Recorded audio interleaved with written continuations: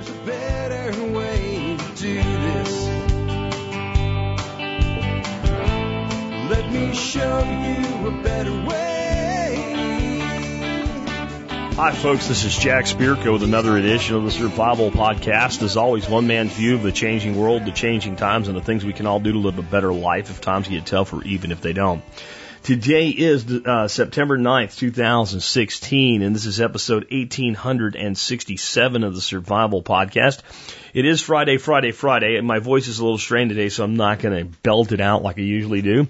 But it is Friday. It is the Monster Show of the Week, the Expert Council Q&A, and I've got great stuff for you today, including the following: everything you need to know about botulism and protecting yourself from it, from Erica Strauss.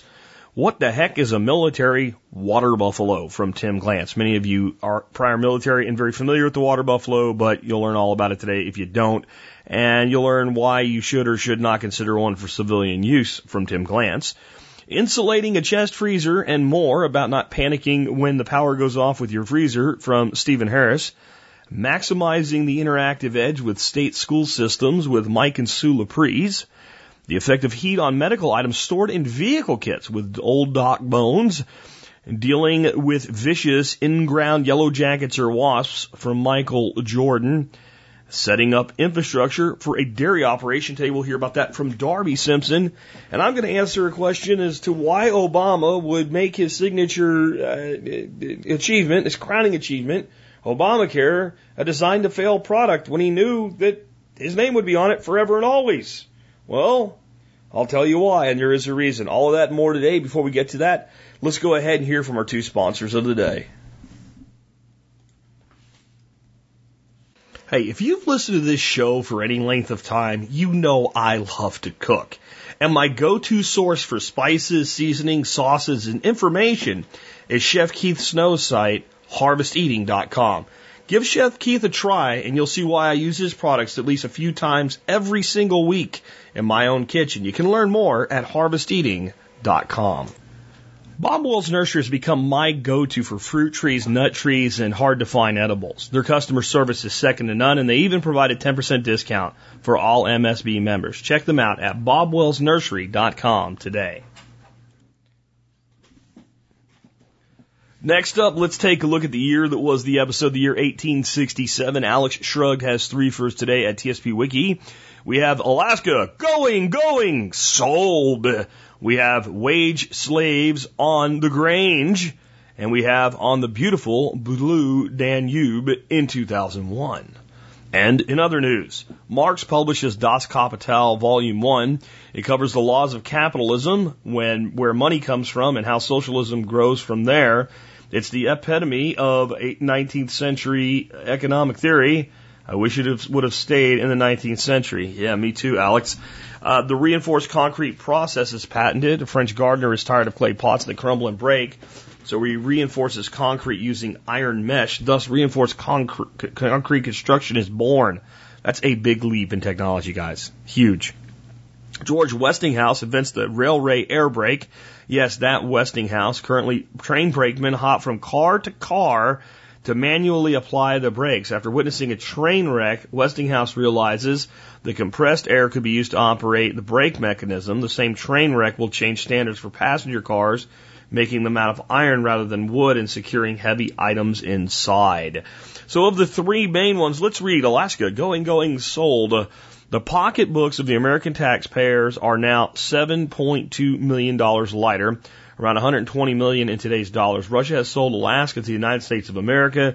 Negotiations began and ended rather quickly after an assassination attempt on Tsar Alexander II was thwarted. President Andrew Johnson sent a delegation to Russia in friendship to express joy that Alexander's near-death experience was not as near as the assassin had hoped. Having recently lost President Lincoln to assassination, the point was clearly made. The act of empathy has prompted the Russians to open negotiations to sell Alaska to the U.S.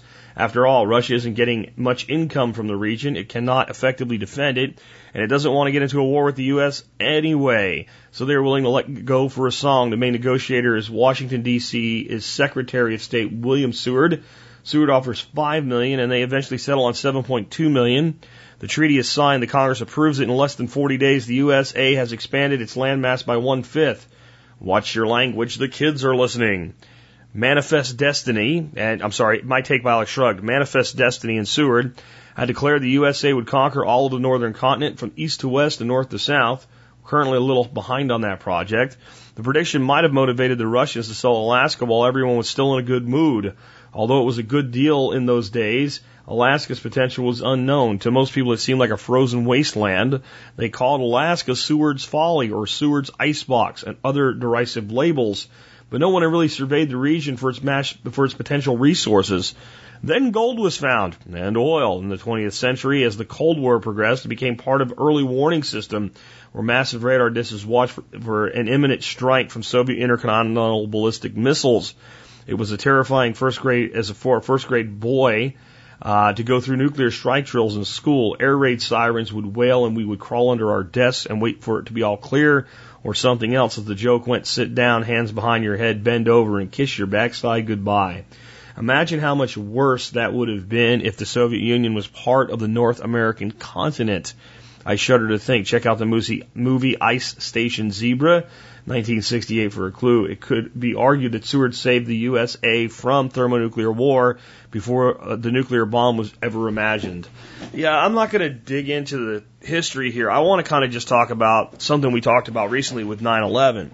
How, we're coming up on 9/11 again very soon, and how this year in ninth grade history in high school, freshman high schoolers will be studying 9/11 as a historical thing that happened. This will be the first group of school children in high school to study 9/11 as a historical event that weren't alive when it happened.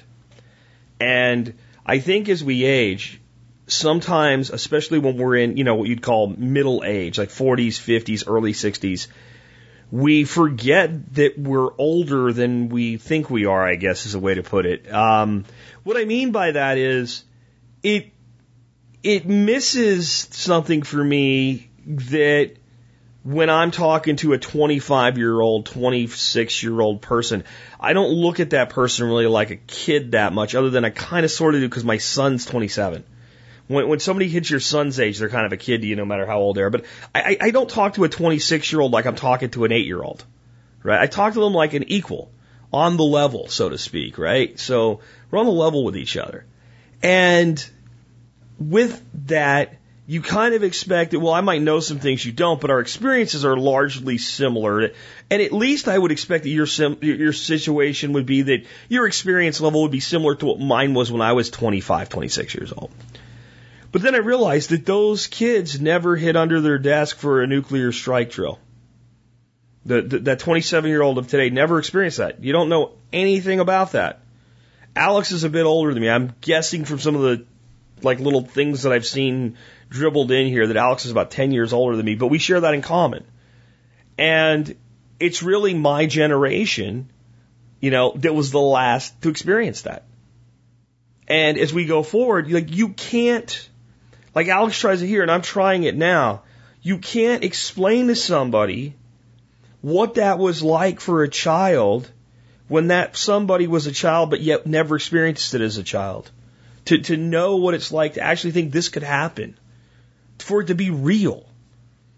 In the early 80s, I think it was like 82, 83, somewhere in there, maybe 81, somewhere around there, there was a 2-night miniseries called The Day After. It was about nuclear war. I was in second or third grade. I know that because it was before I managed to get myself kicked out of Catholic school the first time. And, yes, twice I got kicked out. They sent me back. I got kicked out again. I didn't like it there. Anyway, first time wasn't really intentional. Second time was. Anyway, I remember the next day, all the kids could talk about is, what if this happens? What if this happens? What if this happens to us? The first part is everything leading up to the missiles launching. So the next day that wasn't. But the second one was after the impact, the day after. It was an interesting time to be alive. And I think for us that lived through it, our concern for the future might be greater than those that didn't. We know how bad it can almost get. And keep that in mind because at times it's been really bad right here at home. We'll talk about that toward the close today. Anyway, before we get into, we're done. We did the sponsor segment. So let's go ahead and get into our first question for an expert council member. I have a question for Erica Strauss about botulism. The person wants to know, tell us everything we need to know about botulism. So Erica, go ahead and take it away. Hello, TSP. Erica here, calling in this week to answer Alan's question on botulism. Alan wants to know all there is to know about botulism and has a specific question about the botulism risk from honey in tea. Okay, well, many listeners may remember that I did a segment back in July 2015 on what home canners need to know about botulism. It's episode 1603 if you missed it, and I think that segment does cover the basics on botulism, but let me just do a quick review here. Okay, botulism is a very rare but very damaging and potentially fatal illness caused by a specific toxin, the botulinum toxin. When people are suffering from botulism, they are said to be intoxicated, that is, affected by the toxin. Now, the botulinum toxin itself is made by a bacterium called Clostridium botulinum. And when I say C. botulinum makes this toxin, you can think of this as sort of the horrible, no good, terrifying equivalent of, say, the beneficial lactobacillus bacterium making lactic acid or yeast making alcohol. But I'll get back to Clostridium botulinum in just a second. The botulinum toxin, the thing that actually causes botulism, is an incredibly powerful neurotoxin. And even tiny quantities of this pure toxin can be fatal. When someone contracts botulism, their nerves and muscles undergo a kind of progressive paralysis. Typically, the paralysis starts at the top of the body and works its way down.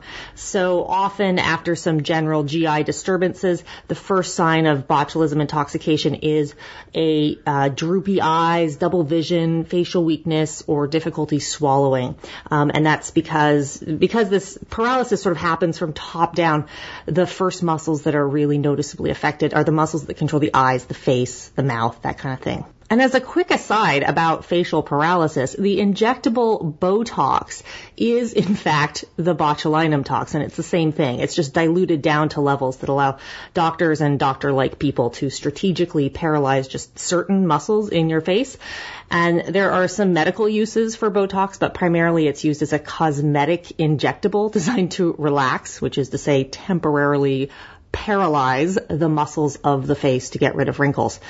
You know, I'm a regular woman with regular woman vanities, but I guess I'm a bit too conservative when it comes to the world's deadliest neurotoxin because for the life of me, I cannot understand why anyone would want to voluntarily shove any botulinum toxin in their face. But hey, that's just me.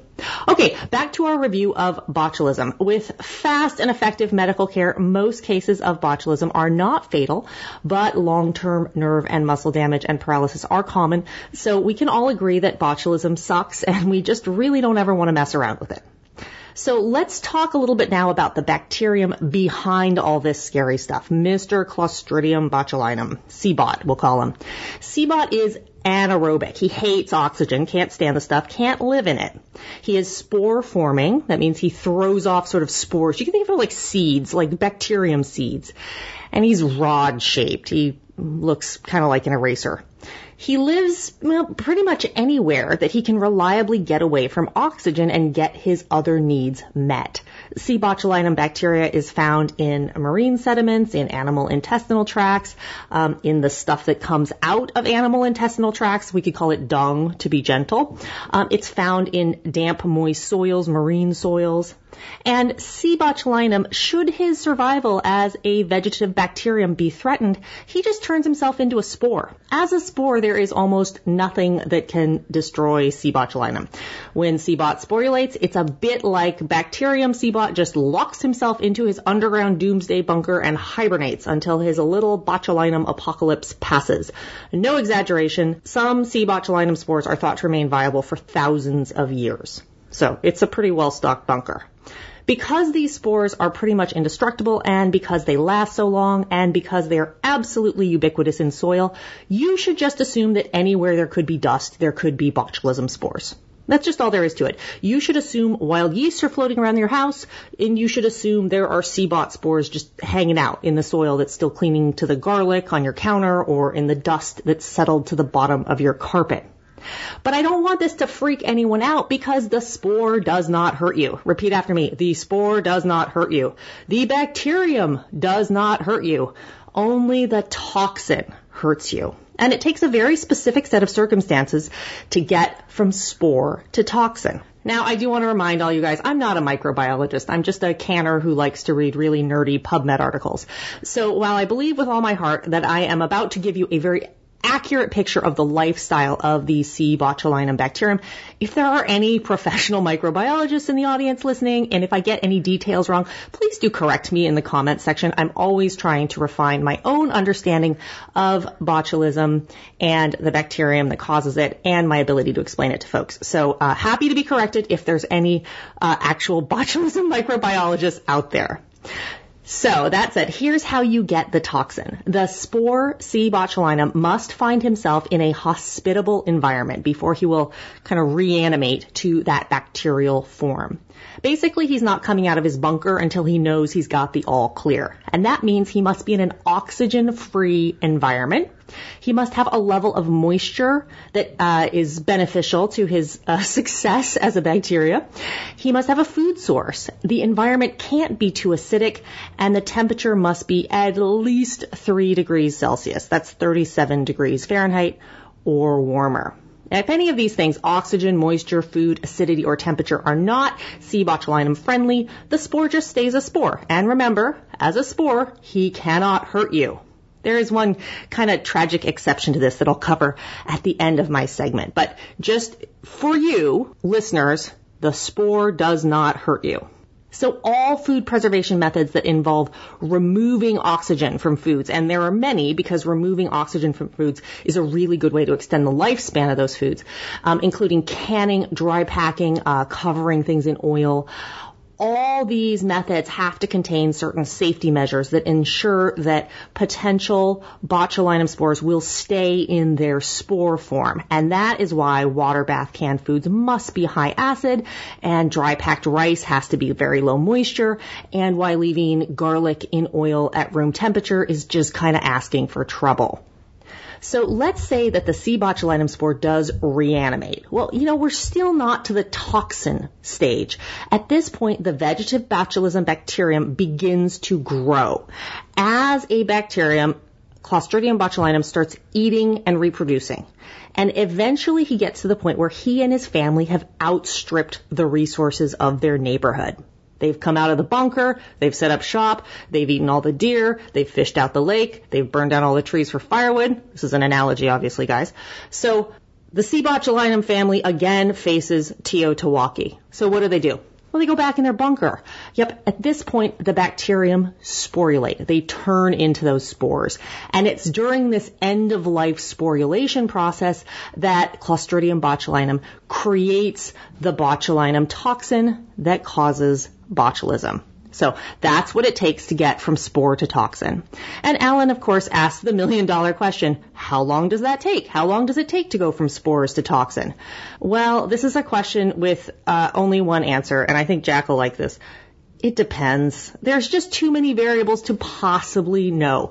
Low temperature, low moisture, high acidity, all reduce the likelihood of botulism growth. Approved methods of food preservation, including proper acidification and processing times, for example, for canned goods, are designed to ensure that you're always firmly on the side of better safe than sorry. Because when it comes to botulism, really better safe than sorry, guys. Now, Alan does have one specific question here. He says, since the botulism spore itself is in honey naturally, and I like to mix honey with my teas, can I safely mix the honey tea and then refrigerate to drink it cooled in the next day or two without the bacteria spores waking up and producing botulism toxin? Well, Alan, what you've described here seems perfectly safe to me. First of all, tea itself is fairly acidic.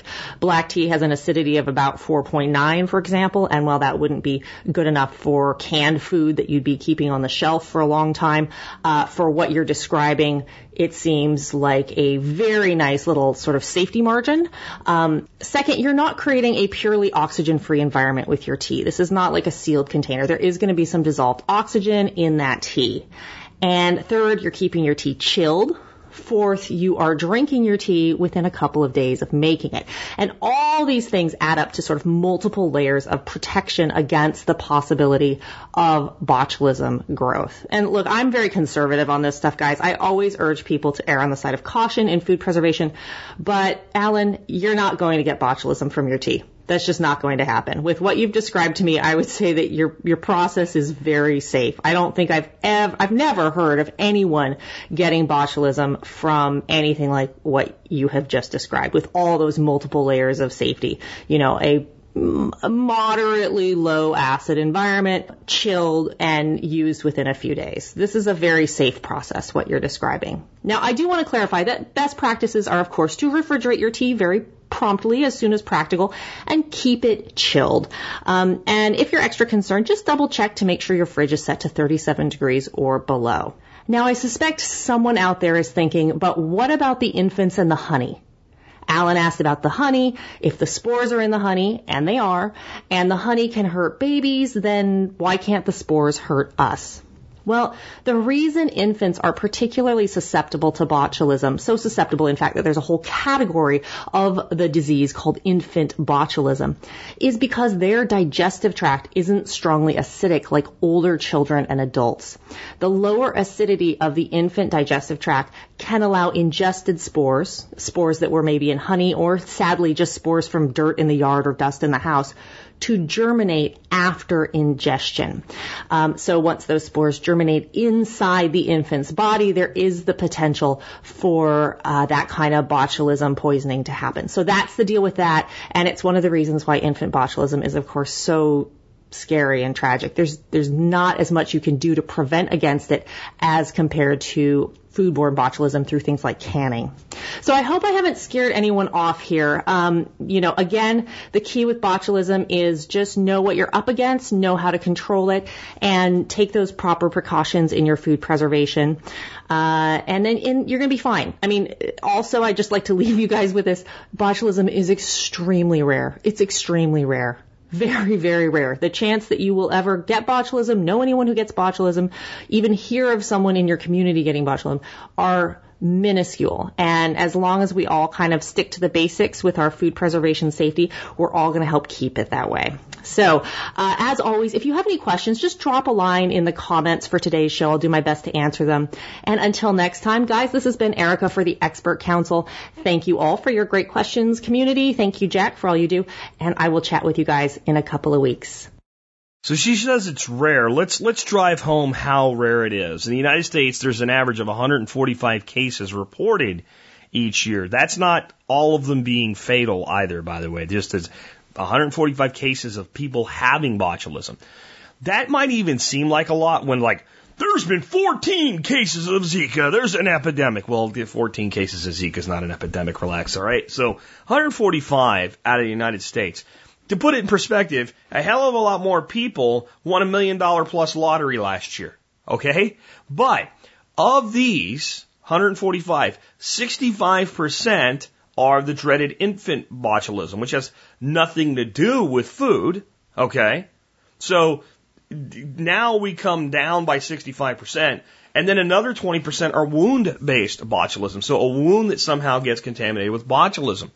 Only 15% of 145 average cases of botulism a year in the United States are related to food.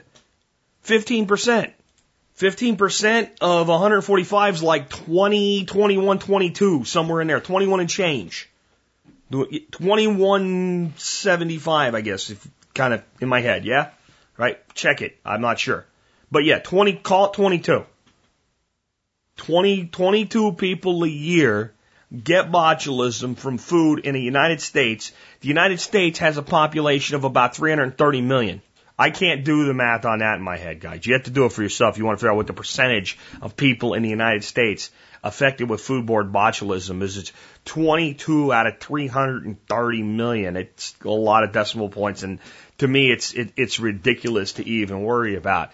You are more likely to slip and kill yourself in a bathtub, okay, than you are to die of foodborne botulism. So Anyway, I just wanted to kind of reinforce what Erica said there.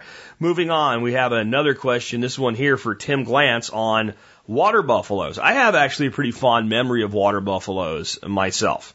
Yeah, they're not the big animals that the kids lead around in the swamps in India. No, it's a different thing. Tim, tell us all about military water buffaloes. Hey everybody there, Tim Glantz here with Old Grouch's Military Surplus with an expert panel answer. And before that, a bit of an apology to Jack and all the listeners out there. Been slacking a bit on my answers. I'm going to get caught back up here now.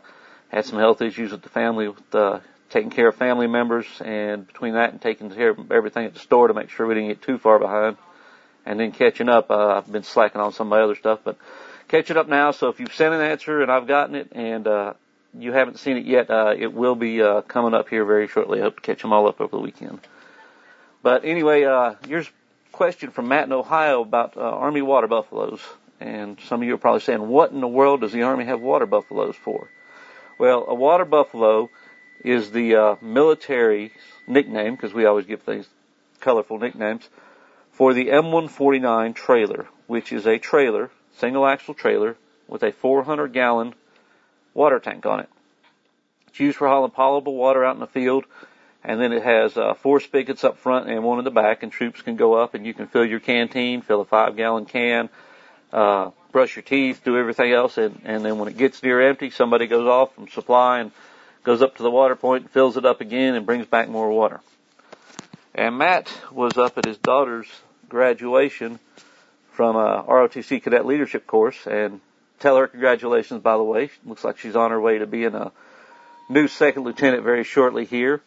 He saw some of the old water buffaloes and remembered them from when he was in the Army and started thinking about, would that be a good option for the homestead? It is very handy to have a way to carry water around on a trailer on the homestead. That said, a water buffalo is probably not the best way to go about it. And I'll tell you why. Number one, these were designed to be towed behind a 2.5 or a 5-ton. The height of the hitch, the height of the chassis, and the fact that they have air brakes are all factors here. The biggest one being air over hydraulic brakes. Unless your tow vehicle has air brakes and glad hat fittings, you will not have brakes. Now, empty, that trailer weighs about 3,000 pounds. 400 gallons of water is another 3,360 pounds, plus or minus. So full, you're at 6,300 pounds on a trailer with no brakes. And on top of that, there are no baffles in those tanks because a baffle tank is harder to keep sanitary. So once that tank is not 100% full, that water sloshes. If you've ever had to panic stop a trailer with a tank or a truck with a tank and felt the way that liquid will push you around, you can easily get yourself in trouble trying to tow one of these at any speed on the road without brakes. Now, yes, you can retrofit air over hydraulic brakes to be electric over hydraulic. It's going to cost you about $600. On top of that, some of the downsides, it uses 2.5 wheels and tires with the 920, tube tires with the lock ring wheel. There are a pain to change a tire on. I'm sure Jack remembers being out there with the duckbill hammer and the tire tools changing those. And they also can be dangerous. If you have any cracks or you don't get that seated, they can explode when they're inflated. For that reason, most of your tire shops anymore won't even work on them for liability reasons. You really have to hunt. So if you have a flat tire, you're either going to have to buy all the tire tools and sweat and do that yourself, or you're going to pay a pretty good penny. Plus, 920 tires are big. Big tires aren't cheap. So you could do the exact same thing in a more practical scale, taking 275-gallon plastic totes with the aluminum cage around them like we see everywhere and mounting on a more suitable trailer. I've actually got a setup like this. I've got a military surplus 3/4-ton trailer. It's an M101A2.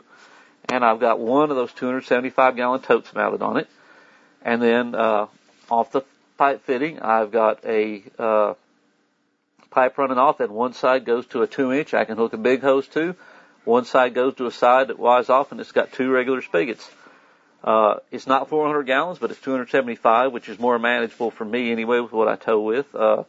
That trailer has surge brakes, so I actually have brakes. And it's a much more manageable size and it's practical. It's got regular size wheels and tires. Everything is so much easier to manage. And if you really wanted 400 gallons, I would suggest just go buy a civilian double axle trailer with brakes and put 2 of those 275 gallon totes on it, and then you get 550 gallons. And you're still going to have a safer, more manageable, more sustainable in the terms of parts, product, and you'll be able to do it cheaper than what a surplus deuce and a half sells for. If you do, if your heart's really set on a deuce and a half, the things I will tell you is don't buy a fiberglass tank one, buy a stainless tank one. They made both. It never fails that eventually fittings and plugs on the fiberglass ones get stripped, and then they're trash. When you buy a stainless one, inspect it. Big thing, give it the sniff test. Make sure there's never been any kind of fuel in them. One of the biggest reasons these trailers get turned into surplus is some moron tries to haul fuel in them. Once that's done, you'll never get all that fuel out of there. I don't care what you do to it, how you clean it. You'll never get it out to where anybody that manages health stuff will tell you it's safe enough to call it potable water. And when you're getting one of these, you never really know what's been in it. But you can do the sniff test for fuel, and you will usually smell the fuel if it's been in there. Whatever you do get, look online for instructions on how to clean it. It involves bleach in a specific formula for a specific amount of time. Make sure you sanitize it before you put any water you want to use in it, because nasty stuff can grow when there's just a little bit of water left in them and they're left to sit. So I hope that helps. You're thinking in the right way about having water to be able to move with you or move around the homestead or anything else. But I think you can do better by building your own using the totes and a different trailer chassis than you can with the Water Buffalo pre-made for a number of reasons, unless you happen to already own a deuce and a half, in which case I'd say go for the Water Buffalo. But for 99% of the people, you're far better off putting one of those totes on the back of a trailer. Hope that helps. Hope that gets everybody a little bit thinking on that. And hope everybody has a great day. And I want to tell everybody also right now for about the next couple weeks, I do have a sale going. This probably, Matt, make you think of some of your old days in the Army right now. I stumbled upon a really good deal on a whole bunch of the old school Army TA-50 Alice gear. And we're running a sale right now on full setups that have suspenders, pistol belt, 2 M16 mag pouches, a canteen cover, and a brand new canteen for $15.95. Hope to keep that up going for the next few weeks or until I start running out of components of them. But we do have that going for anybody that wants that kind of gear for their own use, for extras, for handout gear, for anything like that. It's good, durable gear. It's not the sexiest, newest stuff out there, but it's very practical and very proven. Now, if you're listening to this podcast 3 months from now, 6 months from now, don't call me and say, hey, where is that? I can't find it. Look at the date on this podcast, because this is definitely going to be a temporary thing for us. So hope everybody has a great day. Hope everybody keeps it safe out there. And thanks as always for listening. Thanks always, Jack, for the great podcast and let me be a part of it. So great stuff from Tim. I do remember the Water Buffalo, and the reason I have fond memories of it is I served in places like Fort Benning, Georgia, and Fort Clayton, Panama, and the middle of nowhere, Honduras, and it's really hot there. So when you look and you see that thing coming, you know more water is coming, and it makes you very, very happy because you have water to drink and to dump on your head and to brush your teeth with. If you've never walked to a plywood table with a canteen and dumped water from your canteen into a canteen cup and brushed your teeth and shaved that way, I think your view on life is different than if you have. And some of you are going, yeah, I remember doing that. That was an interesting time in my life. And I do look back fondly on it. And I think the Water Buffalo is a great piece of military gear. For the military. It's not great for civilians unless if you owned a deuce and a half, then it would work. I think it'd make beautiful sense if you owned a deuce and a half. After working on them for a lot of my life, I don't know that I'd ever want one. Maybe a 900 series 5-ton. I'm with Tim. I think a good quality civilian trailer with good trailer brakes on it and an IBC or two is a much more sustainable thing. And you also have, 2 is 1, 1 is none. If you mount IBCs up on a trailer, then if you decide you want to do something else with that trailer, you can just, hold it on there basically with ratchet straps, and you can take the IBC off and do something else with the trailer. If you buy a water buffalo, that's all that it'll ever be. It's a big ass water tank on wheels. And guys, just never forget, it's about 8.3 pounds to the gallon, and it adds up really, really fast when you start putting water into a load-bearing situation. So, anyway, next question I have is for Mike and Sue LaPrise. It's a follow-up on something I already talked about. It's maximizing the edge between self-directed learning and the government school system when homeschooling can't be something that you can do. Mike and Sue, take it away. This is Michael and Sue LaPrise with HaloBySue.com, designing the life you'd love to live, for the Expert Council. Hey Jack and TSP community, we're glad to be sharing the opportunity of homeschooling with you and hope our 10 minutes changes hearts and minds. Here's today's question from Dylan that Jack talked about in episode 1849. How do I maximize the edge interaction between government schools and self-directed learning? Details. My wife and I will be starting a family this year and determined that homeschooling is not an option for us. Was wondering how to get the best out of government schools while instilling self-directed learning attitude at home. Well, Dylan, our first suggestion is the same as Jack's. You got to figure it out. We accomplished the things we set out to do, and I know you and your wife can figure this out in the next 9 or more months before your little person shows up. We understand that it's easier to go with what everyone else is doing, and that the financial toll in this economy of a single working parent can be huge. But we hope today that our story will help you figure out what your heart's desire is and steps to making homeschooling possible. Many people think of school as a choice between government school, private school, or homeschool. We always say that homeschooling is a lifestyle choice. It will affect all of your decisions moving forward. One of our main goals for homeschooling is to diminish the demand of the state on our lives and to live in freedom as much as we can. I didn't know there was a choice and enjoyed most of school growing up. It's just the way it was. Sue, on the other hand, had a high-adventure mom who unintentionally made school excruciatingly boring, and Sue wanted those adventures for our kids without the boredom. That took some serious planning and a lot of sacrifice, but 7 kids and 28 years later, we're harvesting the blessings of that choice. Dylan, and I'm sure many of you, want to know about the interactive edge, and we just want to say that there's a difference in learning at home and government school is where home is a 10-foot by 10-foot slab-style patio with 4 edges of 40 feet, and government school is a brick patio with 8 by 3-inch bricks that gives you in excess of 500 feet of edge. When your kid goes to your school, your 40 feet of edge gets swallowed up by their 500 plus feet. Does that sound like interactive to you? And ask yourself, is government school necessary to my child's development? Government school grows more intrusive by the day, and why wouldn't they? Most people participate in a failed system because they don't think about it. It's just easier. It's what everyone else is doing, and so the educational bureaucrats feel free to create an ever-increasing and demanding set of rules and hoops for parents to jump through.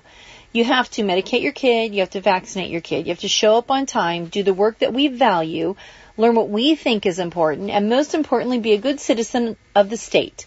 This system leads us to believe that our choices are Hillary and Trump. Is that what you want for your kid's future? It's about following your heart for your kid's future. I worked with a woman who took her 8 weeks off for maternity leave when she had her second child, and the first few weeks she was back, she cried and cried, saying she wished she could stay home with her kids. Her husband made more money than I did, and I assured her that they could do it. A week or so later, she showed up with a brand new Excursion and told me, I can't drive a car that's more than 3 years old. We know for most of you the decision is about much more basic living expenses, but you can figure that out. You have to decide what priority you will place on your children's freedom and how you choose to empower them for their future. Sue and I are both from families of 7 kids, and we had stay-at-home moms who were great at that job. We loved our childhood, and before we ever got married, agreed that we wanted our kids to have that experience. We knew that it meant giving up some things. which didn't always make it easy, and there were times I worked waiting tables at night or babysitting, or Michael worked a second job after work. When I first got pregnant, we hadn't planned ahead, and were in the habit of spending everything we made. We were having a blast doing fun stuff in and around Boston. Our expensive apartment with a river view outside of Boston turned into the first floor of a Queen Anne in Providence that was super cheap because we agreed to help the owner with renovations. The completed upstairs rented for $1,100 in 1987, and we were paying $300 for our 2,000 square foot place while refinishing horsehair walls, scraping miles of beadboard, and freezing as the wind came in the yet-to-be-replaced windows. The good news was, because it was within walking distance to church, the grocery store, and the library, we could sell one of our cars. Sharing a car wasn't good news to me at the time. Yet for most of our 29 years since then, we have been sharing a car and we're still married. It wasn't just the car. Sue didn't know how to cook, and there wasn't going out money. Our best meal of the week was at my parents' house, where we also did our laundry. We started to budget and learn how to cook, which could have been learned beforehand and would have made life much easier. This is also when Sue learned some awesome sewing skills with piles and piles of free fabric that she got from my brother-in-law who worked at a mill. And it was this year that I learned how to build some shelves. Lots of firsts out of necessity, but this year of learning set us up for an awesome journey of learning and making things work. However, New England was expensive and the job market was flat. On a business trip back to Houston, we went and toured a new home subdivision and saw 2,400 square foot homes for $90,000. And at the time, we had friends in Rhode Island who were super excited about their 900 square foot house with a potential patio close-in for 120 square feet more. It was only $90,000. We couldn't figure it out how that was going to work, so we loaded up a U-Haul and headed back to Texas. Mike was angry because the dream of living downtown Boston was forever in the rearview mirror, but I was thrilled that we were heading back to the land of sunshine and rain. There was the added benefit of living near my parents, who have always been there to help us watch kids and have adventure. I also want to say that we've never been to Disney. For some people, that's tragic, but it's never been in our budget. 90% of our vacations have been intense. Camping out, learning things with friends in our homeschool family scout program, and we still go camping with friends. One year, we pulled off 55 nights of camping, some 10 days long at campgrounds that are $10 a night. We've made this part of our adventure and learned a lot of fun skills, and along the way have met some very interesting characters willing to chat and share their craft. So you have to adjust your mindset when it comes to what's vacation, what's education, what's dinner. What do I want my life to look like at a foundational level, and how do I adjust my expectations and enjoy the journey I've chosen? I have to tell you, there were times I was very angry about not having what I perceived everyone else had, but by the time I reached 40, those people who seemed to have everything also had few kids, something I really liked, and they were getting divorced, something I didn't want to be part of. It was then this whole homeschool experience started becoming real to me. Here's what we see happening with younger families. Our current group of homeschool families include many young moms who grew up in the homeschool homestead life, and while they went to the big city and got the good job, when that baby showed up, they headed back to their roots. But then there are other young families that moved to the country to try and find some freedom that didn't even think about homeschooling, and they dropped their kids off at school that first day of kindergarten with a vague sense that homeschooling is out there. We've heard a number of stories recently of that first few days and weeks of school being so traumatic for the kid whose parents are freedom seekers, wanting their kid to explore the acres or yard, and have given their kid lots of freedom for those first 5 years. Then they're suddenly confronted by a massive loss of freedom, and we're talking half a day at kindergarten here. Simple things you might not even think would be considered wrong, but are freedom robbers and unhealthy. Remember, this is 5-year-olds, and you have to stay seated at a desk for long stretches of time. You aren't allowed to sit quietly anywhere in the room. You have to be at the desk. Why do we think that's okay? One young mom was told by the school that they had never seen a child as bad as hers. He was disruptive and unruly. His dastardly crime? He wanted to sit quietly on the floor under his desk instead of in the seat. So then these families had to scramble to rearrange their life to bring their kid home, which they did because their desire for personal freedom extended to wanting to give their children that same freedom. What if they'd understood this before they had kids? When you give your kid to the government school for programming, you're going to end up with a government program kid. Learned compliance is in the benefit of the state. There is no benign stage of development. From the time a baby is born, there are key things that nurture and encourage healthy growth. If your child isn't compliant, they need to be medicated. They must have all the vaccinations, because we said so. Then your child moves through middle school, and remember, only 60% of them make it through high school. And then what? Now our government is telling us they should all go to college. What? Children want to be held, nurtured, and listened to. Family is a natural design for these things to happen in the best and most frequent ways. Adults are no different, but we're trained to believe that success is something to be attained, not something that we live every day with our family.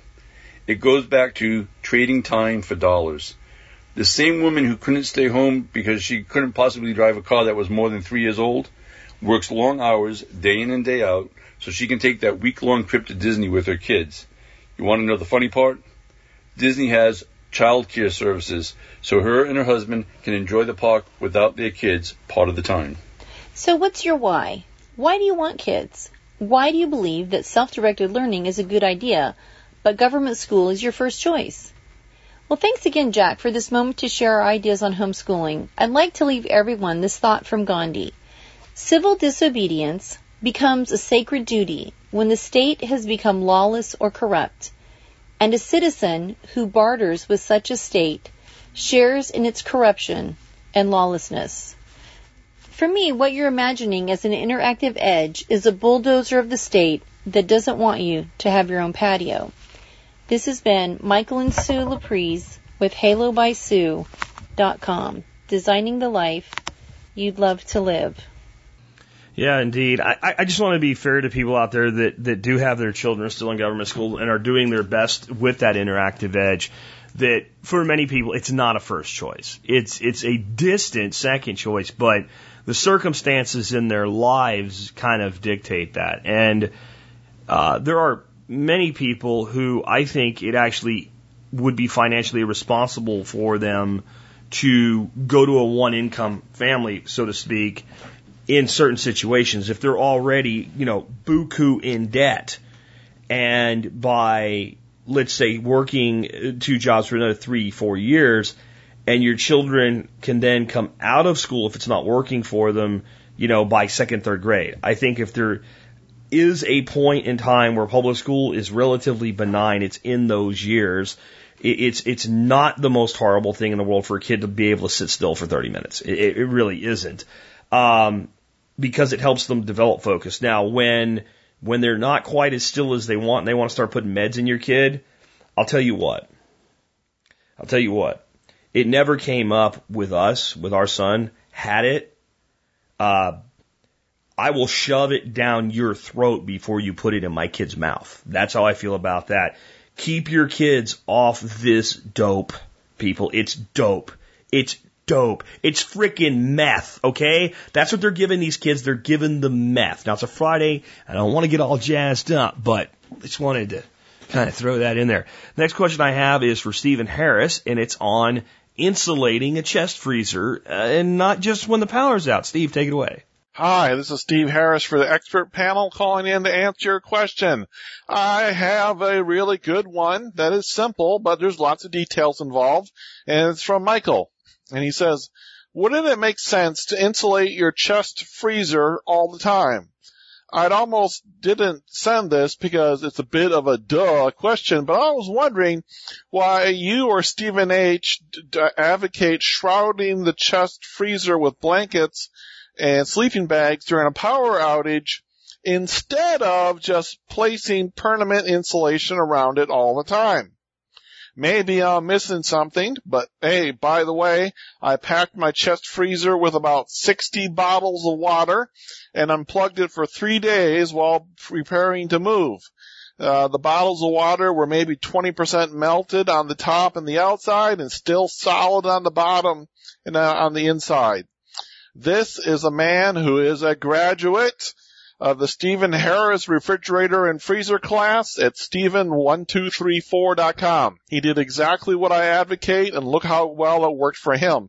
Remember, when you put water into your freezer, it's going to keep it at 32 Fahrenheit, which is good, but a freezer's normal temperature is -5 Fahrenheit. But there's nothing wrong with keeping your freezer at 32 with melting ice. So let's cover a few basics before I go into the answer. First, you gotta get out of I gotta power my refrigerator and freezer. I gotta power them. Get out of this mode. Stop it. If the power fails and they stop running, the refrigerator can stay cold for about 2 days, and there's maybe 2 days worth of food in it. Start eating your food. As I tell people, when the power fails, first thing you do is you eat the ice cream out of the freezer. Yay, everyone has fun. So what's the problem if it's got 2 days of food and 2 days of cold? Not much need to power it. So let's say you have a full refrigerator or a full freezer with stuff that you don't want to go bad that's actually worth keeping, instead of just throwing it out. So or having a barbecue with the neighbors, that's the other thing you do when the power fails. Take all the meat out of the refrigerator and freezer and have a barbecue. Let's say you hook up an inverter to your car, and I explain how to do this in the How to Power Your House from Your Car class at Stephen1234.com. And you plug in either your refrigerator or your freezer for about 1 hour. You don't have to power the damn thing all the damn time, just about 1 hour each. And then you switch to the other one and power it for about an hour. So all the time the car is idling outside too. You're not going to power your refrigerator or freezer ever off of your battery bank. It is always going to be off of an idling car, or it's going to be off of a generator. Never off of a battery alone. It's not a damn lightsaber. So you switch this, where was I? And so then when you are powering the refrigerators and freezers, there's naked. There's nothing around them. When you unplug the refrigerator and the freezer, you cover it all up. You cover your entire refrigerator and freezer with sleeping bags and blankets and spare fur from the dog and the cats. You insulate the whole thing. When you go to power it again from the vehicle or the generator, you take everything off of it. So it's naked. It's in its normal configuration. Got it? Powering it, everything off. When you're not powering it, you insulate the hell out of it with sleeping bags and blankets. So Jack responded to Michael, and he did a great job here. He says, okay, yay and nay to your answer. First of all, one side of the chest freezer is hot. This is true when it's running. So you could insulate 3 sides and the top of the freezer. With that said, most people wouldn't do this just to the aesthetics alone. I'll CC Steve on this, but I don't know that the answer is much more complicated, and the gain would not likely be that big. That all depends. Most good chest freezers that you buy new today, they are pretty efficient as they come. As Jack says, the big thing is do not cover up the hot side. To make cold, you have to make heat. And if the heat has no place to go, bad crap happens. So a freezer and refrigerator is a heat pump. It is pumping heat, thus making cold from the inside of the box to the outside of the box. The outside used to be that metal grid you would see. Now for aesthetics purposes, they've integrated that metal grid with the inside of the sheet metal, one of the sides. So you have a hot side. So if you went to Home Depot or Lowe's, you got pink or blue foam insulation, 2 inches thick, and you got some liquid nails. You could liquid nails 2 inches of foam all the way around the entire refrigerator, or freezer, let's say. The top, the front, the left, and then the right. And the back side's probably the hot side. It could vary on your unit. The left side could be the hot side, but just run it and feel it with your hand. You don't know what side's the hot side. You don't put any insulation on the outside of the freezer on the hot side. what you can do is you can open the freezer, and if they say the hot side's the left side, you can put 2 inches of foam insulation on the inside of the freezer on the hot side. That'll keep the heat from the outside of the hot side from coming in and heating up the inside of everything cool. So you got it. Hopefully I've explained it. If you don't understand it, listen to it twice or email me. I was looking at a small chest freezer the other day in Lowe's, and it's like, boy, these walls were really thick. They were 2 inches thick in it. And a lot has been done to make the new refrigerators and freezers, the ones that are Energy Star compliant, and I think they all are. So they've really increased the efficiency of the compressors. The compressors are smaller, so they run more. They draw less power, but of course they run more, and they've increased the insulation. The other thing is maybe your freezer right now don't have walls that are, 2 inches thick on it. So putting insulation around the outside of it might be a good idea to add the insulation. And what you do is like I said, you liquid nails it on, and if you're worried about the aesthetics, go get some exterior white latex paint and paint all the foam white, and the same with the refrigerator, freezer white, so it doesn't look bad. But I tell you what, it would really, adding 2 inches of foam would really improve a lot of different things. Now, you gotta think of cold in a refrigerator or freezer as ping pong balls. When you go to open up your refrigerator, all the ping pong balls falls out of it. And when you open up the top of a chest freezer, all the ping pong balls stay in it. If I wanted a crap hits the fan refrigerator, I said refrigerator, okay, that ran off of solar power, of course, the only reason you have any solar power is because you've already invested in a good 2 to 3 months of food and water. Then what I'd do, I'd use one of these small, new, efficient chest freezers. I would go get myself a Johnson Controls controller. They're on Amazon, and I will send a link to Jack, so he'll put it in the show notes for you. And the controllers for heating and cooling. And all you do is you plug one end into the wall, the other end into the freezer, and then you put the thermostat for the unit on the inside of the freezer, and you dial in, you punch in it's digital, what temperature that you want. So, for example, if you took this freezer designed to go to -5 degrees, and you set it at 40 degrees Fahrenheit, so it came on and went off and kept the whole thing at 40, which is the temperature of a regular refrigerator, you'd be doing yourself pretty good. You got all your ping pong balls in one place. Or you could set it for 25 Fahrenheit, and you can have a bunch of water bottles in there, and then you got a thermal battery in there.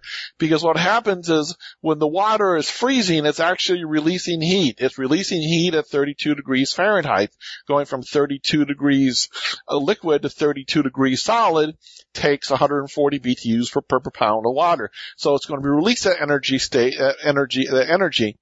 And so it'll take a while to freeze it, but once you freeze it, then you can just let the thing stay that way for a day or two. And it's your own thermal battery. So it's a great thing to do. I'm going to email Jack the link to the controller. And if you want more stuff that I've done with Jack, as always, go to Steven1234.com. Thanks, guys. Good stuff for Steve. I do have the Johnson Controls thermostat in the show notes, and it's a very good unit. It is exactly the same one that I've used to build my Keyser. What is a Keyser? A Keyser is a play on freezer and kegerator, and it's basically a great big giant chest freezer that has been converted to a kegerator so that I can run beer and mead and other things on draft. One of the things we've been doing with that thing a lot lately, and this is one of the reasons some of you guys might consider making one of these, even if you're not a home brewer, because you make a small one out of like a little bitty one, like a small chest freezer, and you'd have like a secondary refrigerator, right? You could insulate it, except for the hot side. That was the first thing I thought of when I saw that question. Yeah, you do that on a hot side, you burn it up, right? So you could add insulation to it if you wanted to and make a very efficient refrigerator, and maybe just use a single keg system, and you could make your own sparkling water. We have 5 gallons of sparkling water on hand all the time now. We've just dedicated one of the taps to that in the kegerator, or the Keyser is more accurate in the case of the one that I built. Next question I have is for Doc Bones on dealing with heat issues in a car with your vehicle medical kits and the stuff that's in those medical kits. Hi, Joe Alton, MD here, also known as Dr. Bones of the survival medicine website doomandbloom.net, now with over 850 articles, videos, and podcasts on medical preparedness.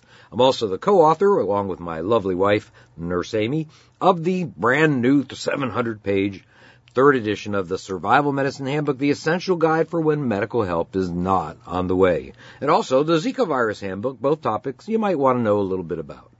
This week's question for the expert council comes from Rick from Virginia, who writes, "Ye old Dr. Bones, man, you got that right. I'm sure that many of the TSP listeners have medical kits in each vehicle. I know I do. My question is, how does the heat inside of the vehicle in the hottest parts of the year and the cold in the coldest parts of the year affect our supplies, if at all? I'm not so much concerned about what the expiration date on the package says. I'm interested more in the effects on the ability of the product to do its job. I'm in particular wondering about Celox and QuikClot products, both the impregnated gauze and the new injectors, and Halo chest seals, other brands of occlusive chest seals that use some kind of adhesive fair." Well, Rick, that is actually a pretty good question, and different materials will certainly degrade at different rates based upon the amount of heat or the amount of cold that they could be exposed to. Excessive heat, for example, will speed up the degradation of drugs, especially in ointment or liquid form, but also probably in pills or capsules. A drug stored at 90 degrees is likely to lose potency twice as fast as one stored at 50 degrees. You can expect antiseptic wipes like alcohol, BZK, betadine, things like that, to dry out more quickly, especially in hot weather. You should periodically open up a wipe or two to see how they're doing, and sometimes you're going to have to replace them. Now, I've heard reports that items made of rubber or certain synthetics, like you might see on a stethoscope or a SWAT tourniquet, for example, will become relatively brittle if left out in temperature extremes. That makes perfect sense to me, and you should consider having similar items made perhaps of different materials, different types of tourniquets, for example, in that circumstance. You specifically ask about Celox and QuikClot. QuikClot is heated to 140 to 155 degrees during the packaging process, and the company claims it can withstand high temperatures. QuikClot can also be stored in temperatures below freezing. Celox is stable at moderately elevated pressures and temperatures, according to their site. And unfortunately, I couldn't find anything on cold for Celox, but I would think it would be stable as long as it has stayed dry, even in cold temperatures.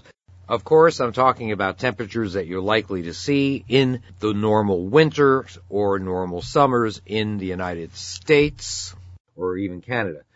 Chest seals, well, it's all in the adhesive. If you got a chest seal in its original sealed packaging, it should withstand reasonable highs and lows during a winter and summer without too much trouble.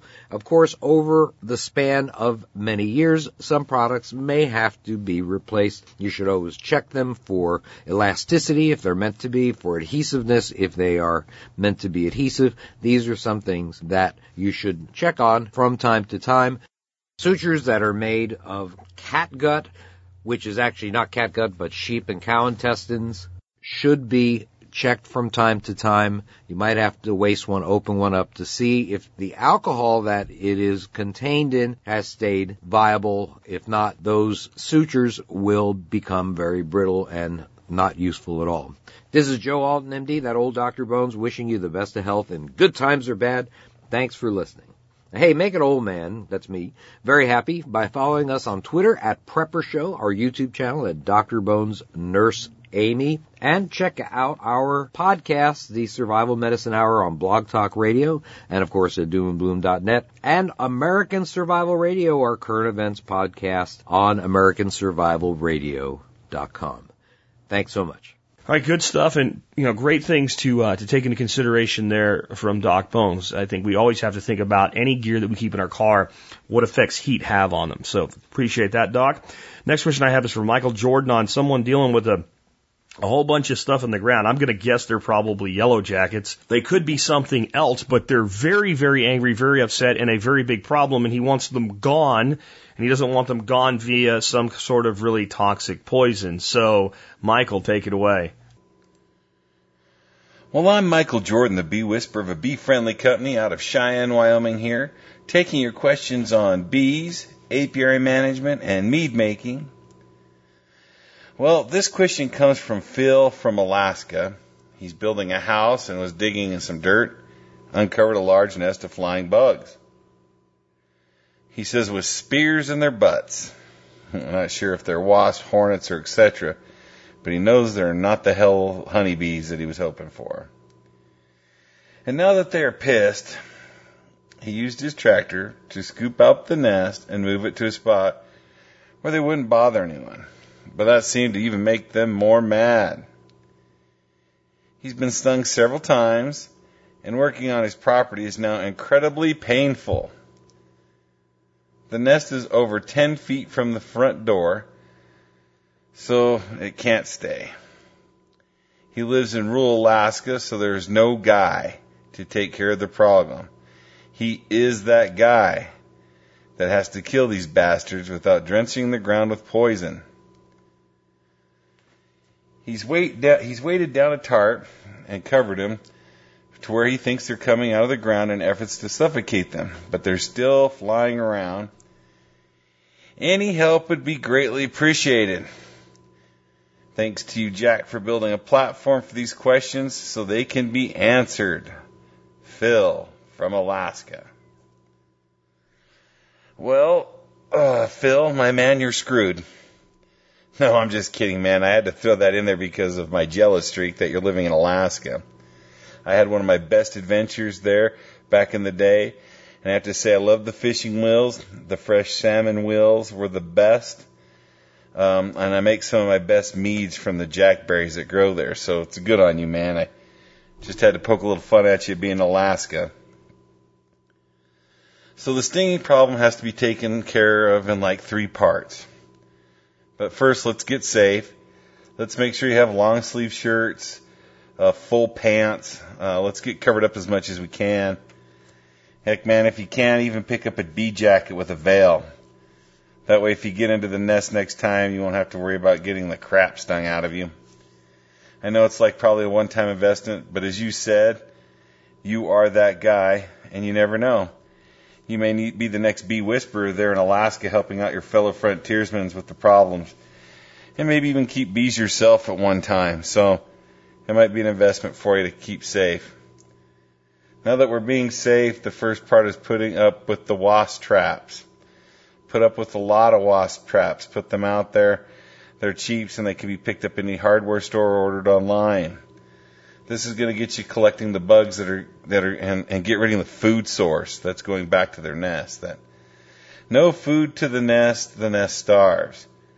So place around the working zones that you see them most in, keeping them about 20 feet from the spot where you think they're at. And that way the forage bugs will get picked up. And you start to eliminate the ones that are collecting food to take back to harbor more and growth at the nest. The next part is to make a feeding spot to get rid of them. You need to move the spot so they will move. You need to get some sugar, honey, and water and mix this up. Like 50, 3/4 of each kind and mix up so you get a heavy syrup solution. And make an open feeder. This will get them some bitches to move away from the spot you're working into a different location. And I would use like a chicken watering unit, just something stand up. You fill up a hummingbird feeder, something that you can hang out somewhere and let them drown in the food source. So the best is the chicken feeder, that way that if it's clean, they're going to drown in the source of the sugar leaves and trying to feed. Make sure you keep it cleaned out every other day to keep them from having something to walk on if they're by the feeders. And that way they will drown. But you want to move them far from where you're working. And I'm going to let you know after a few days, like the wasp traps, they will be all over these units. You're going to see, 25 to 30 of them. And you can just walk over there with the 25 wasp killing spray and just knock the hell out of them off the thing. Just start spraying down the unit. There'll be heaps of them in the traps and you can just spray them. You can clean the traps after you're done, refilling them and setting them out, letting them get back to where they knew where the food source is. And now you're really starting to knock them out. You have the wasp traps catching the ones that are foraging, and you have this feeder that's clear on the other side that you're spraying them and just killing them in one direct location. And this is going to start eliminating the wasp as well as stopping the food source so they propagate more. Now, if you get a chance, move the dirt. Soak it with soap and a water mixture and turn it. You have your suit on. This will help you get closer to the nest. Without just pouring mass chemicals on the dirt, do this a few times, making it into a mud, suffocating the stinging horde. The dish soap I would use would be Dawn liquid soap. And I would put 1 cup to 1 gallon in a water or sprayer, and then use a garden hose to keep adding the water to the soap mix. So really spray down the top of the dirt with like a Hudson sprayer. Get it so it's really good. Take a garden hose and then really saturate it so it really starts soaking in the dirt, and then turn it a couple times. You know, if you get it into a mud solution, you're going to not only suffocate them in the own mud, Dawn soap really does a number on Apis. So try that and get that going. And last resort. This is a little out of the bounds. I mean, you were trying not to use any chemicals, but if you know where the nest is, use the tarp and cover them. But this time get a bug fogger that kills, man. And I would say fogger, don't try to douse the ground with pesticides and stuff. But this will kill the bugs under the tarp right on contact. The good one thing about it is it will not last for more than about 3 days. And then you can turn the pile, adding fertilizer and the soap and water mix to kind of clean up the mess and revitalize the soil. The fogging unit that I would use is the can of Raid Fogger in an orange can. This one is specially made up to kill wasp and apis. You will find it at any hardware store, Lowe's, Home Depot, and you could probably order it off Amazon online if you're looking for it. And what happens is it will fill up the tarp with the fog and the bugs will inhale it, killing them within 24 hours. When they come in direct contact, it'll kill them instantly. But I would use this as the last resort because then you're going to be using on the chemical on the dirt and you'll have to revitalize it. But stick a couple cans underneath it, throw the tarp down. Right, it'll just be like gassing them inside of a building, but you've made it so it's in a contained area. And then turn the dirt, man. And that's the last resort. But I think if you're setting up wasp traps to kind of catch the forager, setting a feeding station up where you can directly kill and isolate the wasps during the day when they're feeding, you'll do a lot better. This is about the best I can do, man. I've used this on ground bumblebees at a children's home that was occupied with a handicap ramp. And it was getting a few kids in the wheelchairs. So over a 2-week time span, I took care of all the little stinging bastards, and they were gone. Hey, I am the Bee Whisperer, Michael Jordan of a Bee Friendly Company, telling you to get into a winter beekeeping class in September so you can try to save your stock of bees. We offer a few. Check us out, see if you're in our locations where we're having them. I want you to also be on the lookout for October for the Harvest Moon Mead Party at Neoteric Farms, October 15th in Lakewood, Colorado. And man, my big one, my favorite one, Jackson 9 Mile Farm, October 26th through the 29th, where you can get a taste of Grendel's Tears, the only place that you'll ever get to taste it. We make it specially for that event. So come and try to join that event and have some Grendel's Tears with us. Hey, that's about all I have. Get your honey from a beekeeper respect. Buy from a cottage industry. Help your fellow man. For one day, you're going to be that man that needs help too. So anyway, 2 additions I have, like Mike said, you might want to buy a bee suit. I'm going to say if you're going to mess with these things, buy a bee suit. It's probably cheap insurance and probably wear like, I don't know, heavy canvas, like Carhartt stuff underneath and all. Because yellow jackets, and I'm going to guess these are probably yellow jackets, can sting through a basic bee suit at times in certain ways and in certain angles. And they do suck. They're very, very hostile little critters. The other thing is, I don't know if this would work or not. I have no idea. But we use a product here on Fire Ants called Antifuego that's made up with compost tea, molasses, and orange oil. And that product works very well on ants. And it works by dissolving their exoskeletons. And it actually improves the soil. It can shock young plants or recently transplanted plants if you do it right at the same time. But once you have an established plant, it does nothing of harm at all. And I don't know if maybe, a gallon of that mixed to, like a 5-gallon sprayer drenched into that would work. I don't know if it's worth that or trying that, but it does absolutely melt ants into oblivion. And once you're melted, you're not a problem for people anymore. Next question I have is for Darby Simpson on setting up infrastructure for a dairy. Hello, everybody. This is Darby Simpson calling in once again for the TSP Expert Council to answer another question. And this week I've got a unique one that came in from Heather out in Colorado. And Heather has decided that she wants to start a small herd of dairy cattle. And she's got some questions regarding watering the animals and milking the animals and also, grasses for the animals. So a lot of logistical questions. She's got about 43 acres. She's planning on, doing some silvopasture, and she wants to get these guys, out on pasture, but she's kind of wondering, how to get water to them and, should she, work to take them to a milking parlor each day, or should she take a milking parlor to the cows each day? And yeah, so we're just going to get into this and break down her questions. So Heather, the first thing you mentioned is, how can I help you water your animals? And if I have any ideas on, that. And I tell you what we've done here, we made a significant investment into a buried water system. And I think, anytime we're talking about, particularly larger livestock like cattle, that are going to use a lot of water. They can drink 10, 20, 30 gallons of water a day per head. I think it's worthwhile to make that infrastructure investment into a buried water system. And what we've done here, we've got about a 1.5 inch, main line that comes, out of our house and goes out to our pastures. Then every few hundred feet or so, off of that main line, we've got a buried post hydrant that comes up that we can then connect to with garden hose, and we can extend that garden hose, 200, 300, 400 feet in any direction. And that really helps us cover a whole lot of acres. We put in about 3,600 buried feet of pressurized water back in 2013 was when we got that done. And I tell you, we've built a lot of stuff around here. A lot of fence, a lot of equipment, portable shelters, you name it, we've built it.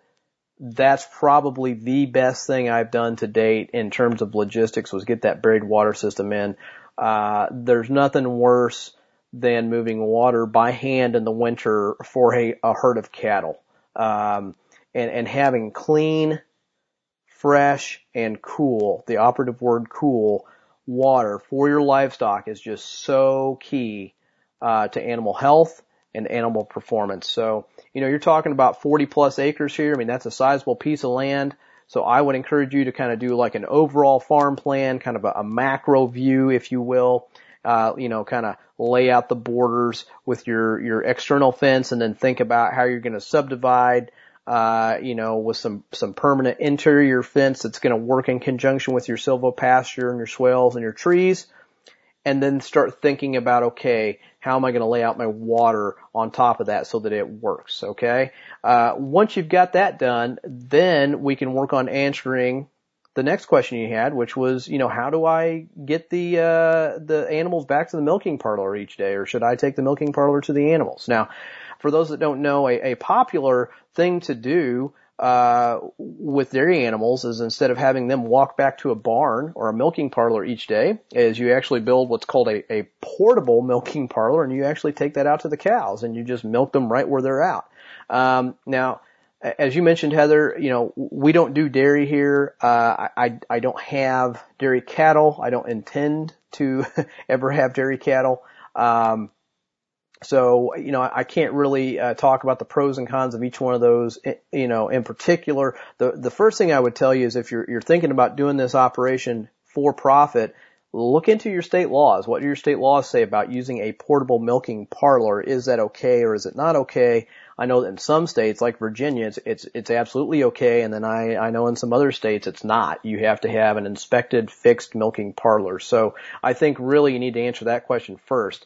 If it were me, though, and based on what I've seen, and I do have some friends that have 100% grass-fed dairies, and they are pro full-time farmers. That's what they do. I would simply, when I'm doing that farm plan, I would build a central laneway. and your cows will get trained. They will take that laneway back to the milking parlor twice a day. They know where to go. They know what to do. They'll get into the routine, and that's what I would do, is just build a permanent laneway, and that's going to basically be a road that's, fenced on either side. You can have gates into your subdivided paddocks, and you just let them use that laneway to get back every day. You yourself are going to use that laneway for moving, equipment and feed. With that laneway, now we're talking about an area. It makes all kinds of sense to have our buried water right next to that laneway with our post hydrants. You're starting to get the picture. The whole thing just all kind of works together here, flows together. That's what I would do if it were me, if I were going to start a dairy. I would have my parlor, my storage, my cheese making area, all that would be in one central location, up by the house, up by the home, or main barn there on the property, and then that's how I would do it. That's how I would tackle it. Now your last question revolved around what kind of perennial drought tolerant plants could you put out there that make great cow fodder, particularly for milk production. So I can give you some ideas here. I mean, you definitely want a wide assortment of things, legumes and grasses. One thing that's really drought tolerant, at least here in the Midwest, is fescue. And it is actually something the cows love going into this time of the year because it becomes very concentrated with sugars as we start getting lower temperatures at night. It really helps them to put on a lot of weight and a lot of fat going into the fall and the winter season. Now, I don't know how that translates into a dairy operation. I can't really comment about what grasses are really great for milk production because I have never studied it, but I will tell you that drought tolerance can best be dealt with by managing your cows properly in a true rotational grazing methodology where you're building soil, and that's going to help you, trap and capture every drip of water that hits your pastures. And it's absolutely amazing what your pastures will do after about 2 or 3 years of good rotational grazing management. So that's the first thing I would tell you. Beyond that, I would tell you to look for some local resources. Contact some other local dairy farms and go do a farm visit, offer to work for part of a day and pick their brains and see what they've got planted out there and ask them, like, what works, what doesn't work, what have you had good success with. Try your local extension agents, through your state university, your ag university, whatever school that is. See if they've got any publications that you could read up on. And then lastly, what I would tell you to do is see if there's not a regional seed company available. Here in the Midwest, we've got, in actually just about an hour west of my farm in central Indiana, we've got a privately owned regional seed company called Byron Seeds. And I can call over there and ask them about anything and say, this is what I got going on. This is what I want to accomplish. This is the kind of animal operation I have, and these are my goals. And they will point me to very specific grasses and legumes that are really dialed in for what I need to plant in my pastures. And I'll bet you if you look around, you'll find a local resource like that for yourself out there in Colorado. I really can't comment on it more than that because you're in a totally different region. With totally different plants, and you have a completely different business model here in that you want to do a dairy. So, really, Heather, that's all I got for you. I hope you found that helpful. If not, shoot me an email and I'll help you sort through this a little bit further. For the rest of you listening to this, if you would like to learn more about me, please feel free to go out to my website at darbysimpson.com. And you can read a bunch of free blog articles out there on for-profit farming to do with pastured poultry, pork, and grass-fed beef production. A lot of good stuff out there that you can read. And if you really dig this kind of stuff, go on out to Permaculture Voices and check out the Grass-Fed Life podcast that I've been doing each week since the beginning of April with Diego Footer of Permaculture Voices. There are over 20 episodes out there now, most of them in excess of an hour. So there's well over 20 hours of podcast listening that has to do with this very, very thing. We have covered it all. There's really not a whole lot we have not hit on. So I would encourage you to check that out. If you want to go deeper, Diego and I are actually working together to host a transitional farming workshop here at our farm in November of this year. It's going to be from November 3rd through November 5th. This is a for-profit business essential workshop. It's going to be 3 days. It's going to be intense. It's going to be packed. If you are wanting to transition from the corporate gig to a full-time farming gig, or if you're full-time farming now but you're having a hard time making everything jive and making everything work, I would really encourage you to head out and check out the itinerary we've got out on that workshop. It's going to be awesome. Seats are already selling. We do have 12 VIP tickets available where you get a bunch of extra goodies if you're one of the first 12 students to register. But again, go on out to permaculturevoices.com and check out that workshop. And I hope to see a few of you here this November in Indiana. Everyone else, as always, have a great weekend. Thanks for sending in the questions. Keep them coming, guys. Take care. You know, there's sometimes we have questions for an expert council member that I could kind of sort of do okay with, if they can just do better because it's their area of specific expertise. And then there's times we have questions where the question that if it was asked to me would be, oh, I was one of those. So aren't we lucky to have people like Darby Simpson and all the expert council members out there to answer these complex questions like this for those of you guys that have them? And I'd just like to take a second right now and thank all of the expert council members for the service they've given us. It's really been it's getting close to a year since we established expert council. And these guys have been plugging at it for a long time for us. And a lot of these folks, even before there was an official council, have been helping the show for a long time. It's definitely a blessing to have the expert council with us. Because when I say a year, I mean in the current incarnation, the new world of expert council that's become a formalized thing has just been awesome. Anyway, the next question is for me, and the last one of the day. This one comes from Jared. Jared said, why would President Obama, the author of the program, which will forever be called Obamacare, knowingly enact it if it was designed to fail? Details: I was listening to episode 1845, in which you referred to your prediction that Obamacare would fail and lead to total government takeover of healthcare.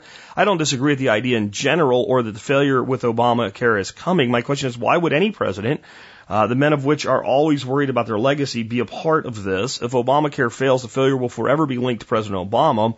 Why would he knowingly enter into this deal? He would have to know that if government-run healthcare is enacted, it will only be because his failure as a president, which history will note. That's the part I don't understand. I eagerly await your thoughts. Thanks, Jared. I want to start out with this little bit of irony here. So I was looking for a meme or something like that to use for an image for today's show. And so I put designed to fail into Google and clicked on image search. And like the third or fourth image was a picture of a guy it looks like kind of like a Secret Service type guy or a cabinet guy in a black suit. And he's reading a newspaper and it says, everyone hates it. And Obama's sitting behind them, all happy, with his, big smile on his face, looking at a piece of paper. And the guy says, your healthcare initiative finally has bipartisan agreement. And it doesn't seem to concern him at all. So I decided if I'm going to use this image, since it's like somebody else's image, I should link photo credit to where it is. So I went to see where it was. It's an article. And the author of the article, and it's at janmorganmedia.com, says that it has always been his contention that Obamacare was designed to fail. And if you have any doubt about that, they're now protecting smokers as a pre-existing condition. So, see, if you have lung cancer, that's a pre-existing condition. Maybe you caused it with smoking. But up until now, you've had higher health insurance rates if, let's say, you didn't have lung cancer or emphysema or any other health problems yet from your smoking because you're a smoker, because it's a behavior, not a condition. Okay? Well, under, the new rules of Obamacare, which just seem to keep metamorphizing as we go forward, if you are a smoker, you can no longer be charged a higher rate because it's a pre-existing condition and protected as a pre-existing condition. This is bullshit. This is horse crap. Because if you're choosing to smoke, you're knowingly creating damage to your health. Period. So, protecting smokers from things by calling a behavior a condition is ridiculous. It's positively ridiculous. And his contention is this is another example. They want it to fail as fast as it can. I think they do, but I think their plan is for it to fail for the next president. So Obama gets it passed. He's done, right? And he's gone. And then the next president, and that's what I said. I said this back in 2009, I believe. And it was before the bill was even on the floor of the Senate and the House. They were just talking about it. And they were talking about what the bill would be, right? This 1,800-page monstrosity or whatever it is that nobody read before they voted on it because we have to pass it to see what's in it, right? That's what Nancy Pelosi told us. It's almost comical, the ass clown circus that went with Obamacare being passed. How the hell do you vote on a bill that big that you haven't even read? You don't even know what you're committing the country to for perpetuity, for God's sakes. This isn't a simple law that says you can't do anything anymore and you just pass a new law that says you can. Obamacare is extremely complex. When this thing fails completely, and it won't just go away. And yet promises that people like the Republicans make that say we're going to repeal and replace it are bullshit. It's too ingrained. It has to be worked with now. It was designed to be that way. So why would Barack Obama go on along with it? Well, first of all, he's not the author of it. It's not his plan. He didn't write it, and the Congress didn't write it either. It was written by insurance companies. It was written by drug companies. It was written in part by AARP, who was supposed to be advocating for older people that got screwed by this thing with changes to Medicaid. Or Medicare, I should say. I'm sorry. Medicare. It was written by industry, like all your laws are written. Your laws are not written by congressmen. They're written by lobbyists. Your laws about agriculture are written by companies like Monsanto and Conagra. So they didn't author this. And it's only called Obamacare because people that don't like it called it Obamacare because they don't like Obama. He never asked anybody to call it Obamacare. But all that's irrelevant. It doesn't matter. Let's say he wanted it to be called Obamacare. This is what you refer to. And this is kind of a good concept for lifestyle design of failing forward. So if you're going to start a business, you're going to have failures. So you fail. Okay, fine, whatever. You fail. So you fail, but you're advancing as you fail. And once you find the failure, you correct it and you move on. You fail up. Failing up is another way this is talked about in business planning and business mentoring circles. So if your plan is to fail up, in other words, well, what Obama always wanted was a single-payer health care system. That's what Obama always wanted, complete government takeover of health care. But how would a single-payer system actually work in the United States? It wouldn't be there's Government Insurance Inc., right? And then you pay into that, and then the government pays your bills. No, the individual policies would still be backed by the insurance companies that authored the legislation. Kind of like Fannie Mae, Freddie Mac type of thing, right? So the insurance companies are going to end up in a situation where they can't lose under a single payer system. You'll be assigned, it'll be like a pool. Well, you get Blue Cross, you get Aetna, but it's all the same and it's all through government. The government guarantees the benefit and gives the insurer money, and they're only liable up to a certain point, and the taxpayers as a whole are on the hook for everything after that. That single-payer system a la President Obama. That's where we're going, and this is why they're going to say they're repealing and replacing it or repairing it depending on who wins. That's how they'll market it. In the end, you're going to get the same thing. Single-payer system, everybody gets it, with pricing control so that you can afford it, because now you can't afford it, and you can't. So when that all happens, and it's done and over with, and the new system's in place, and it's like Social Security for medicine, they're not going to say Obama failed. Oh my God, Obama was a pioneer. He was the one that knew this was the place to be all along. And all of the problems that existed, it stopped complaining. If we would have done this back in 2009, 2010, like Obama wanted, all those problems would have never happened. We're still dealing with the legacy of the people that fought it in the first place, and we had to come to a compromise which was halfway. Don't worry, it'll work itself out over time, and everybody's insured now, and nobody has to worry. Except for the fact that you might wait a year to get a heart surgery and die while you're waiting. But that's okay, because that's the way the rest of the world does it. And by golly, shouldn't this nation just be like every other country in the world? That way we're all fair, we're all equal, and everybody will like us again. This is the mentality of the people that run your country. The freaking psychopaths are in charge of the asylum, which is why I have so little to do with participating in it. But you want to know why he went along with it? Because it was the only thing they could get done at the time, and they view it as failing forward. And they don't care how many people are destroyed, they don't care how many people are bankrupted, and they don't care how many people are harmed. All they care is, does everybody stuff money into their pockets, and do all the politicians get more power? That's all they care about. And let's stop talking about this. I've given you an answer. I'm going to chill now. Let's talk about something else here as we wrap up. You know, you guys, I always talk about doing your shopping on Amazon through tspaz.com to support the show. Today I have a really cool book for you, and I want to tell you about it kind of as a show segment rather than just the Amazon item of the day. It's called Ersatz in the Confederacy. I mentioned this on a show recently, and I forgot to put the link in the show notes, and I was thinking we just got through the Civil War in the history section. Maybe I should really talk to you more about this. An ersatz is a replacement, usually an inferior replacement. So, like, a way to think about this would be, you can't get coffee, so you dig up chicory and you roast the roots till they're dark brown or black and grind them up and make a inferior coffee substitute. And you call it coffee, but it's not coffee, except in the Confederacy during the blockade, people had to do far worse than that. Let me read you a piece of a review about this book by somebody who had read it and made a really great point. During World War II, men and women on the home front were encouraged to use it up, wear it out, make do, or do without.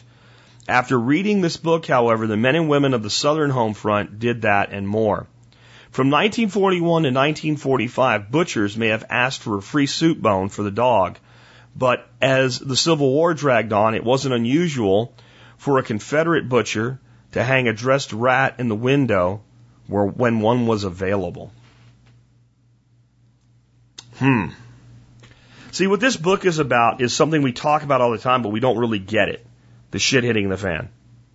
We talk about it as though it's never really happened before. We talk about it like it's some new mystical dystopian future thing. But right here at home, the shit hit the fan for millions of people in the South during the Civil War. And it happened where never was a musket ball fired in anger, where the cannons didn't come, where the canister shot didn't land, where the people were still living and trying to get by and just couldn't get anything, where food ran out, where things that were being stored ran out. This book talks about how some people speculated in the beginning that this was going to happen and hoarded a bunch of it and then profiteered off of it, but that didn't even last very long. And it became to the point where they needed to keep what they had planned to profiteer on because they didn't have anything themselves, because the money couldn't buy anything because there was nothing to buy. It doesn't just talk about what happened, but what people did to survive it, what people did to get through it. This book was written in the 1950s. It's incredibly researched. Tons of footnotes and sources. It is not a fiction book. It is not a novel. It is a historical fact record with many stories about many things that really did happen in history. And if we're concerned about our future and think that really hard things could happen again, really tough times could come back again, it might be good to go back and look at what did happen and how people did get through it right here in America. It also brings home what war really is. I think one of the problems that we as Americans have is we've been so blessed that we don't know how terrible war is. No living American has ever seen real warfare in America. And it's been a long time since there's been a living American that had. The last time there was true, real, ongoing war in America wasn't 1941 when the Japanese bombed Pearl Harbor in Hawaii. Yes, that hit U.S. soil once, and that was it. Then we went through another 4 plus years of war without ever having war on U.S. soil again. It wasn't 9/11. We had a few buildings collapse, but it didn't. The war that precipitated after that, the wars in Iraq and Afghanistan, those wars didn't happen here on U.S. soil. Terrorist attacks is not the same as ongoing warfare and the pain and destruction and death and blood that go with ongoing warfare. The last time true warfare was waged in America, that real Americans who weren't part of the battle really had to deal with the consequences of it, was 1861 to 1865, the American Civil War. And we talked about how children are now learning about 9/11 that weren't even born yet when this happened. We're talking about the last time that battle happened. 1865 was when the war ended. If you were a year old, you would have been 100 years old in 1965. And if you were a year old and you made it to 100 years old, you wouldn't remember what the war was like. It's been a long time since anybody that you could talk to, that you could see, that even as a child you could sit on their knee and hear them tell you about it. It's been a long time since anybody like that walked the streets of America. This book is a record of that time. Our country needs to know, because when we engage in war in other nations, we'd better damn well know why. We'd better damn well know what we're doing, why we're doing it, what victory looks like, why we need to be doing it, and do we really need to be doing it, because this is what we're doing to people. What's in this book. And this book's not an anti-war book. It's just a record of war book. And if you think suffering and pain have changed since 1860s, well, they have. As technology's improved, they've gotten worse. But the reality of suffering, the reality of hunger, the reality of having your home destroyed, even if you don't die in it, but having nothing left, the reality of having advancing troops push you out, the reality of being trapped in something that you can't control has not changed. And the reality of how you have to deal with it has not changed. This book tells you about that. I really recommend you consider reading it. If not, or if you've already read it, remember you can always support the show by shopping for your Amazon products by going to tspaz.com first. Click the link to go through to Amazon, or click the link to see the item of the day. Again, today is Ersatz in the Confederacy, Shortages and Substitutions on the Southern Home Front by Mary Elizabeth Massey, a masterpiece of historical record. All right, with that, also, remember that we do have a sale going on. Actually, it's about to end in 15 minutes, so it won't even matter. The 30-30-30-30 sale, $30 for MSB. I wanted to say this, though, today, for those of you who listen over the weekend.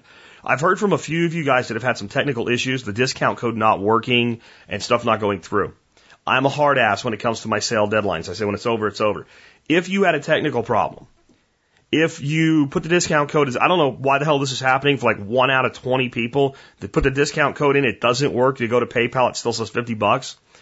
If anything like that has happened, contact me. We'll work it out. I will give you the price. I will honor the discount. If you had a technical reason for the problem, everybody else, the discount's over. But it's always a good time to join the Member Support Brigade and get discounts and help support the show. Really always is. With that, let's remind you also that another great thing to do is consider supporting the Survival Podcast Business Directory, because all of many of the people that are entrepreneurs in this audience advertise there, and that way you're doing business with people in the community itself. Today's supporter of the directory is Liberty Fox Defense. They provide concealed carry classes in Utah and offer custom pistol holsters for sale on their site. Go to libertyfoxdefense.com to learn more about that, and go to tspbiz.com, tspbiz.com, to see everybody that's in our business directory. It is the place to find people to do business with and to be found by other members of our community. Last but not least today, I want to finish up with our closing song. And it's an interesting song. I said I would do an upbeat song, and this song talks about somebody dying, so it doesn't sound very upbeat, but it is kind of an upbeat tune. And it's from at the time in history we talked about a lot today, when school children still hid under desks, when America still had fear that someone else in the world might be able to start a war with us, and that we would have to engage in the most horrific of war. And in some ways, I think we had a little more humility back then.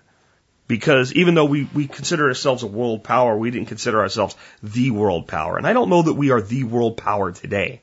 I think we consider ourselves that now, and it gives us a false sense of security and therefore arrogance. But in this time, there was a simpler world There wasn't a Facebook, there wasn't a YouTube, there wasn't a Twitter, there wasn't an internet. Not a real internet, not like we think of the internet today. When you needed to make a phone call, you had to go home or find somebody's house. There was no cell phones. Maybe a few, but they were the big bricks that only the really rich people had. And there was a certain, there was a certain quality of life back then, a simpler happiness when things were good. Like, as long as things were somewhat good, you could just be happy about that instead of being so worried about everything else, even though there were, in many ways, much bigger things to worry about. The song is by Kenny Rogers. It's called The Gambler. And I think that anybody that's probably 40 or older, and many that are younger, have at least at one time in their life been somewhere sitting around a campfire or something like that when somebody pulled out an acoustic guitar and started playing it and you ended up with a whole bunch of people singing this song together. If you haven't, you should find some people and you should go do it. Because there's just something about it that makes you feel good. There's a lesson in this song, too. See, this song is about, playing cards, know when to hold them, know when to fold them, know when to walk away, know when to run. Don't count your money, that type of thing. Yeah, we all know the words of this song, unless you're really, really young and lived under a rock or something. But this song's about life. This song's not about playing cards. See, we are all dealt hands in life. All of us. Sometimes we get really bad hands, and sometimes we get really good hands. But every hand's a winner, and every hand's a loser. Those that are given incredible opportunities beyond the dreams of others become failures in life. Completely fall down. Some of the children of the wealthy, the way they behave is preposterous. They end up in prison and jail. Think of people like Lindsay Lohan. But all of us know people that you just think, man, this person had everything. And they failed at life, or at least they're actively failing for now. They don't have to stay that way, but for now, they've really made their life hard. And then we know people who grew up without a lot of opportunity, who had to struggle just to get an opportunity, and that opportunity sucked. And they became incredibly successful. Because it's all in how you play the game. It's all in how you play the game, guys. That's life. And sometimes you feel like, man, I just can't catch a break. Sometimes I even feel that way. I'm like, damn, I can't catch it. Like when the third thing breaks on the farm that day. And I always, whenever I say that under my breath, I always catch myself and go, dude, really? Come on. You've been dealt a pretty good hand by life. But the way you get dealt good hands is you stay in the game long enough. And the way you stay in the game long enough is you make the best of the hands that you get until the really good ones come. Every hand's a winner. Every hand's a loser. It's up to you how you play them. With that, this has been Jack Spirko with another edition of the Survival Podcast, helping you figure out how to live that better life if times get tough, or even if they don't. On a warm summer's evening, on a train bound for nowhere, I met up with a gambler. We were both too tired to sleep, so we took turns of staring out the window at the darkness till boredom overtook us. And he began to speak. He said, son, I've made a life out of reading people's faces and knowing what the cards were by the way they held their eyes. So if you don't mind my saying, I can see you're out of aces. For a taste of your whiskey, I'll give you some advice. So I handed him my bottle, and he drank down my last swallow. Then he bummed a cigarette and asked me for a light. And the night got deathly quiet, and his face lost all expression. Said, if you're gonna play the game, boy, you gotta learn to play it right. You got to know when to hold up, know when to fold up, know when to walk away, and know when to run. You never count your money. When you're sitting at the table, there'll be time enough for counting when the dealing's done.